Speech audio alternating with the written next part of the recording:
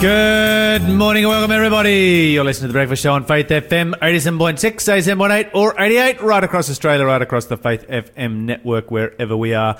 Positively Different Radio in the morning. You're with the Double L team, Lyle and Liam. How are you this morning? Yeah, no, good. Yeah, good. Yeah, no, good? Yeah, good. Yep. Yeah, no. Yeah. Love the Aussie way of saying, yeah, no. Yeah, nah, yeah. Nah, yeah, look, doing pretty good. How are you this morning? I'm amazing this morning. I'm fantastic. I am just spectacular. There you go, spectacular. I am spectacular this morning. Spectacularly blessed. That's, good to hear. What are you thankful for this morning? I am thankful for a whole host of things, but above all, I'm going to go with, I'm thankful that I am as tough as nails. Yeah, you started telling me a story this morning. Would you like to dive into it a little bit? So I dropped a 30-ton log splitter on my leg yesterday. Do you want to... It sounds good, doesn't it? It does. Yeah. But I'd imagine that anything that gets 30 tons dropped on it wouldn't end up very well. And I walked away. I dropped a 30-ton log splitter on my leg yesterday and walked away. So there you go. Can you explain how that happened? Well, the log splitter is... a log splitter that splits 30 tons. Oh, so it's rated to... It's rated okay. It doesn't weigh 30 tons. How much does it weigh? Don't know. It's heavy enough, though. It hurt heavy. my leg. I'm limping around the office. I'm pretty sore. Oh, dear. Well, we might get some ice over the break just to... Would have killed the lesser man. Would have killed the lesser man is all I can say. Dear, this morning I am thankful for... I got to do a bit of a jam session last night on FaceTime, on Zoom. Oh, cool. I did one of those, and it's very hard because there's one thing that you don't see in all the Zoom jam sessions you've seen on Facebook and on YouTube and whatnot is there's a lag. So you've got to get it on time and on the beat. You've got to sing two beats ahead. Oh, you've got to be joking. That would be so hard. I managed to get there, though. You're listening to the Breakfast Show podcast on Faith FM. Positively different. What have we got happening in Positively Different news, Liam? What's the longest you've ever had to wait for a package to arrive in the mail? I'm going to go with 8 months. 8 months. Yes. There was a man that was a package that came from Zambia in about 1998. Right. Yes. Well, in 2012, a man in Toronto ordered a hair cream, and Right. a couple of months ago it arrived. That's not a bad effort. 8 That years. is not It a took bad effort. This man in Toronto 8 years for him to receive his parcel, his delivery. I'm thinking it might have been out of date by the time it got there. Oh, very much so. He said he said that he Googled what it's supposed to look like, and it was supposed to look white. And this cream looks quite yellow. And for a brief second, he considered using it, just because he doesn't like things to go to waste. But when something's strongly discoloured, it's just. I wonder whether it smelt right. I mean, I've got no idea. But the way it happened, the way that this whole thing sort of happened is he lived in... He didn't start off in Toronto. He started off in Ottawa, and he moved to Toronto. And he didn't receive his package in Ottawa. Then he moved, and he said, "Hey, I haven't received my package. I've also moved. Could you send it here?" And it still didn't come.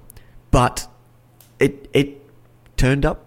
It turned up a couple months ago. Randomly turned up. So randomly turned up. Does anybody know where it has been in the intervening period? No, and it doesn't. It's got the correct address on it. It's got the correct address. It's got the date that it was originally sent and processed back in 2012. That is so bizarre. It was 8 years. 8 years. Not a bad effort. 8 years. I had a package come from Russia one time. That took about maybe 3 months to get here. No, but it took less than that. I can't remember how long it took, but it took about 3 months for my package. It was an exchange of packages. Oh, I see. And my package to get to Russia, I'm like texting this guy like, yeah, it's never going to come. It must be lost in the mail. And he's like, no, don't worry. This is Russia. It will get here. And eventually it did. I see. Now, this guy, he didn't chase it up because it was only $5. It was a $5 cream. He thought, you know what? It's not the end of the world. I'll move on. So quite a surprise. Maybe during isolation, this company has done a big clean out, and they've discovered this package in the corner, and they're like, maybe we should send that one out. Anyway, moving on this morning, over in America, not everybody has the opportunity to listen to Faith FM as they do in Australia. Of course, they still have it on the internet, but it's not on the car radios or on radios. There is another radio that some elderly people they've created their own radio. Okay. They have. They've sort of obtained or pirated, if you will, their own radio station, and it's made for elderly, by elderly, and they love it. It's like, because you think nowadays we've got social media, you've got your Facebook and Instagram and all that to communicate with people, whereas back in the day, radio was social media.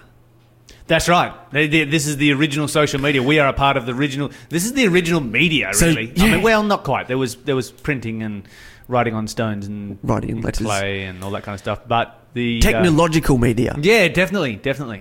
But yeah, so there's this. There's a bunch of old people's homes that have set up their own little studios, much like ours. They're sending out shows, producing shows every single day. Sometimes they get to repeat shows.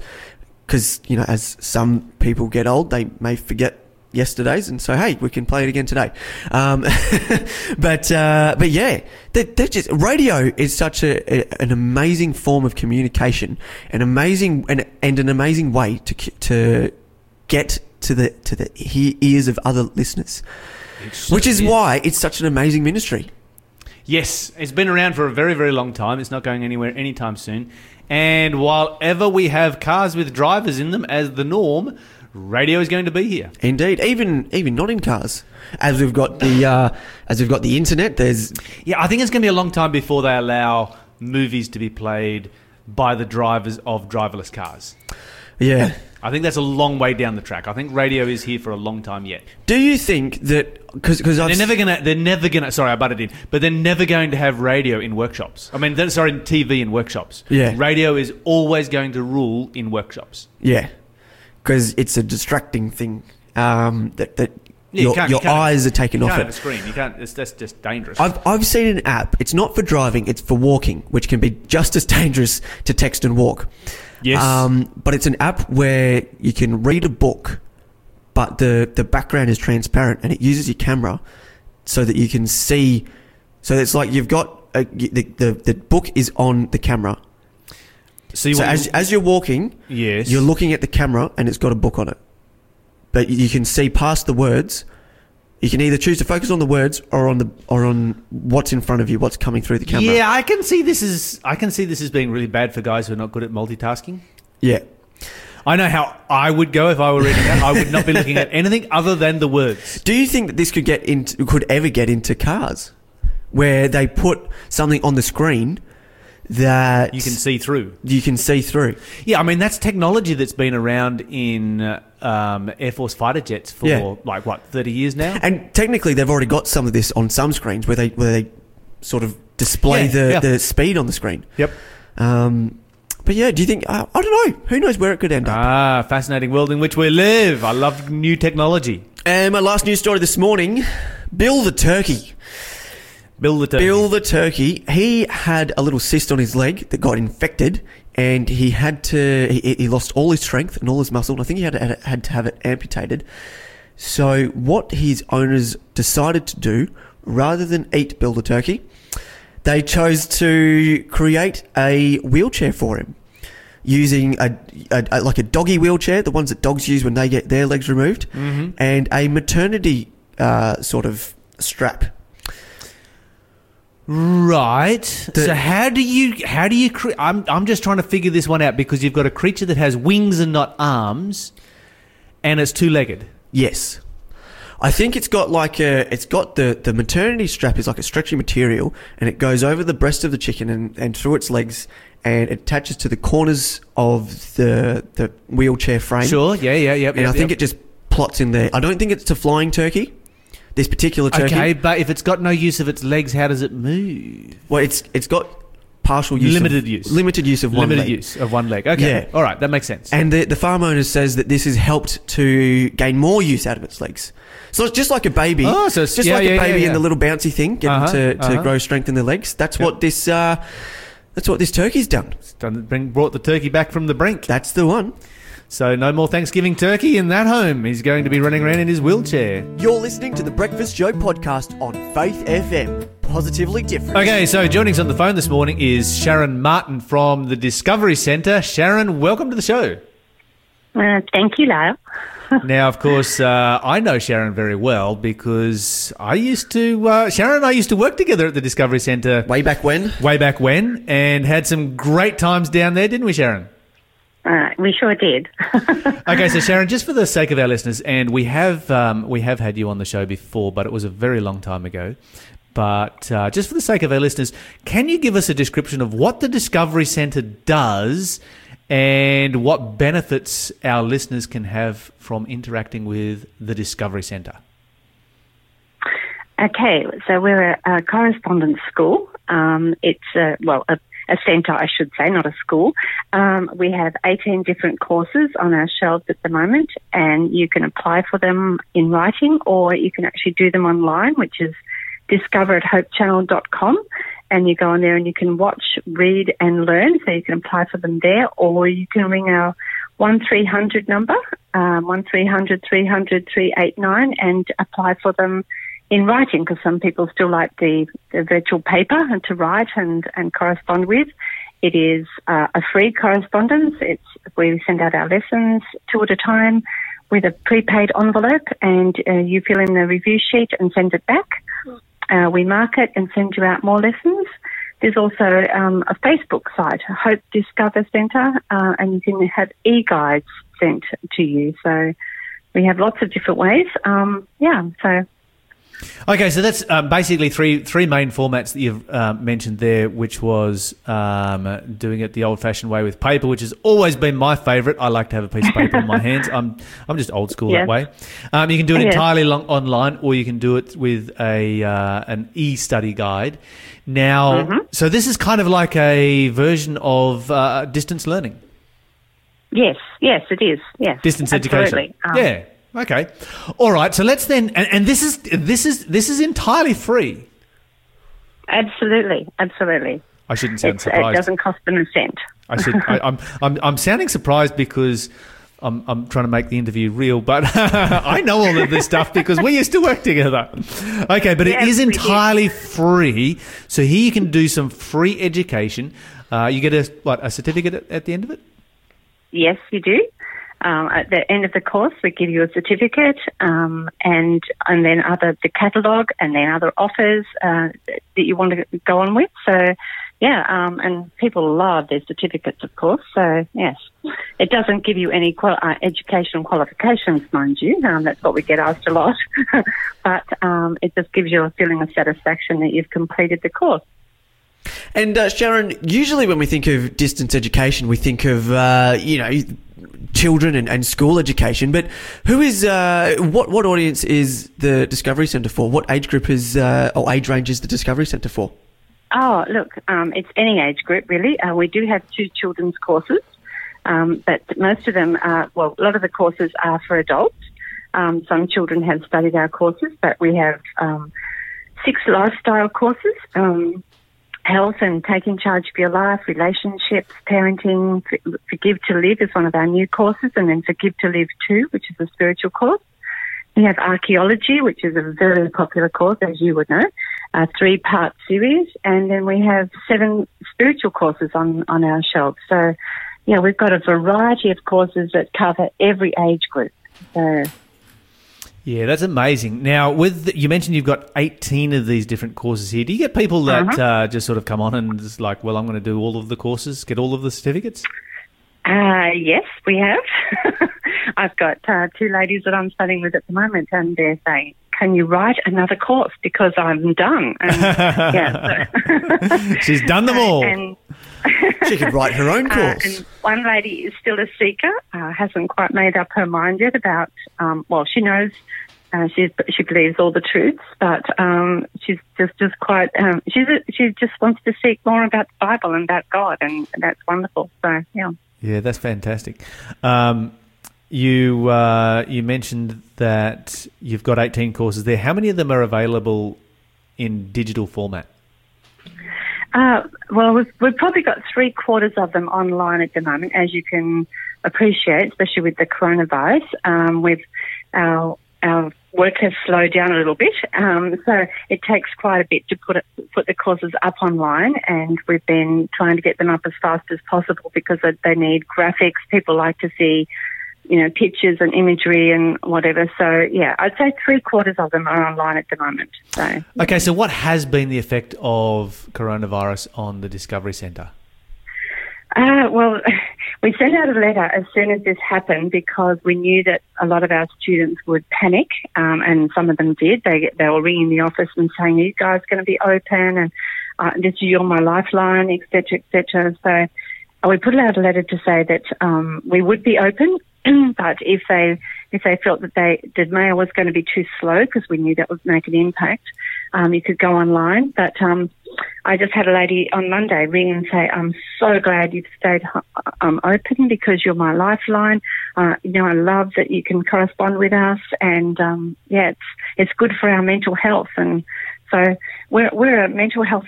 We're one of the essential services that have stayed open. So yeah, it's been a blessing. Distance education, and particularly distance education that is helping people with their mental health, of course, incredibly important. And especially our prisoners. Yes. Okay. So you have, and this is one of the things that is significant that happens at the Discovery Centre is the work that you do in prisons.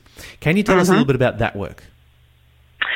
Well, prison ministry is amazing. We've had students in the past that who've just passed on their lessons, who study with large groups of men or women in the prison, mostly the men prisons that we've been able to have access to. Some of the prisons are very hard to get into, but our prison ministry, it just seems to unfold itself because one tells one person and then it goes from there. So we've got a fellow at the moment who's running studying the lessons, and then on a Sunday he runs a Bible class and reads from the Bible and reads all his lessons to other prisoners. So he has about 100 or more that attend these classes, and he just runs it by himself. And apart from the obvious spiritual blessings that people are going to get from studying the Bible, or even some of the other courses that are lifestyle focused, for people in the prison system, does this help them with their opportunity for parole? Oh, absolutely. They often get us toward the end, get us to write a letter of reference, and we can put in that letter what they've studied. And, yeah, it's been a blessing to so many of them because they've written us back and said, "I'm out, and thanks to you guys, it helped, in my life because I've changed my life, and it also helped to see that, I've made changes and it's positive and, I've been let out." So we've had, probably, while I've been here in my 14 years anyway, at least a dozen of those that have actually, written in and thanked us. But I mean, that's not what it's about. It's actually helping those guys to change their life completely and make a difference so that once they're on the outside, which is even harder for them often, they've got some good tools to use. Now, with the C-19, the whole COVID crisis, and people being in lockdown at home, what difference did that make to the Discovery Centre as far as, did you have more people who were interested? Did you have less people who were interested? We've had more. Our mail has gone crazy, really. Russell and my other assistant we've been really busy. And I would say, for me personally, the questions have gone deeper, especially on our Forgive to Live course and our prayer course, which has been really popular during this time, which is interesting. People are searching, and they're searching in their own lives and analysing themselves. So I've just marked yesterday about 9 Forgive to Live lessons, and they were so opening their hearts and pouring their whole soul out into these lessons. And I was struggling sometimes to think, what can I say about that? I mean, some of them are really tragic. Others are, people are searching to make themselves better and searching their way of life. I think this whole shutdown has given them food for thought and time to think about their priorities and what's important in their life. Tell us about the Forgive to Live course, because back in the day when I was at the Discovery Centre, we didn't have that course. No. But it seems to be one of your most popular courses now and one of your most impacting courses. Can you tell us a little bit about that course? Yeah, the course was written by a gentleman in America, Dick Tibbetts, and he's had a lot of years of experience of counselling and working with people with, just life problems, and he's put this together and with another colleague, Steve Halliday, and they've written this course, to help people to deal with, even everyday issues, but even with, obviously relationship breakdowns and, emotional problems, people have, that have been through abuse. And it just helps people to go through a process of how to forgive, getting them through to the other point of, having a heart of forgiveness. It's not very spiritual, this first course. It's just a facts and clinical and mental health, just dealing with everyday problems that we all face. And then our Forgive to Live number 2 course, which we just put on the shelf a few months ago, goes into the spiritual side and shows you the depth of Jesus' love for each one of us, and then shows you the love and forgiveness that God has for us, and that the two mold together. So that, yes, we put out a letter beginning of the shutdown to promote Forgive to Live 2, and we got a 50% response to that. And so far we've had about probably, I think up to date, 10 or 12 people graduate from that, and they said, just the best thing I've ever read. This course was perfect for the timing, and it has really made me open up my life and think about things. And one man even wrote in the other day and said that he hadn't forgiven this person in his life for a long time, and this course enabled him to do that. And he said, it's just taken the weight off my shoulders. So thank you. So, yeah. That's fantastic, and it really struck me when you were mentioning particularly prisoners who were doing the Forgive to Live course, because you would think, people who are incarcerated would probably be, a demographic that has had a lot of things happen to them, and also has done a lot of things, a lot of life happening right there, and the world promotes, and I guess, Hollywood promotes, that the way to find closure from terrible things and injustices is by finding justice and finding revenge. Absolutely. How is this course different from that? It seems to take a radically different approach. I guess. I mean, I haven't read all the booklets, to be honest, because I haven't had time. But I'm reading people's responses. But it's just helping them to see that we've got to take responsibility for our choices, and not, not everything in our life is our fault. But we have to understand that other people that hurt us and do wrongs against us also have a history of, things happening to them. So it's a cycle. So I guess he talks you through about how to forgive, how to work through the process of seeing, standing in other people's shoes, and then looking outside yourself and building a strong relationship with people, so that, building trust. And there's a lots of different elements of the course that he builds up tools in you, so that by the time you reach the end of the course, which is only 6 booklets long, you've been able to see from all the different perspectives, how, the thing that has hurt you the most has all of a sudden you become strong and you can deal with it. That's how I've seen it so far. So. And those people are no longer living rent-free in your head. You have now found freedom. That sounds fantastic, Sharon. Absolutely. It's been fantastic having you on Faith FM this morning. And before we finish up, just a quick reminder, where is the easiest place to go to get in contact with Discovery Centre?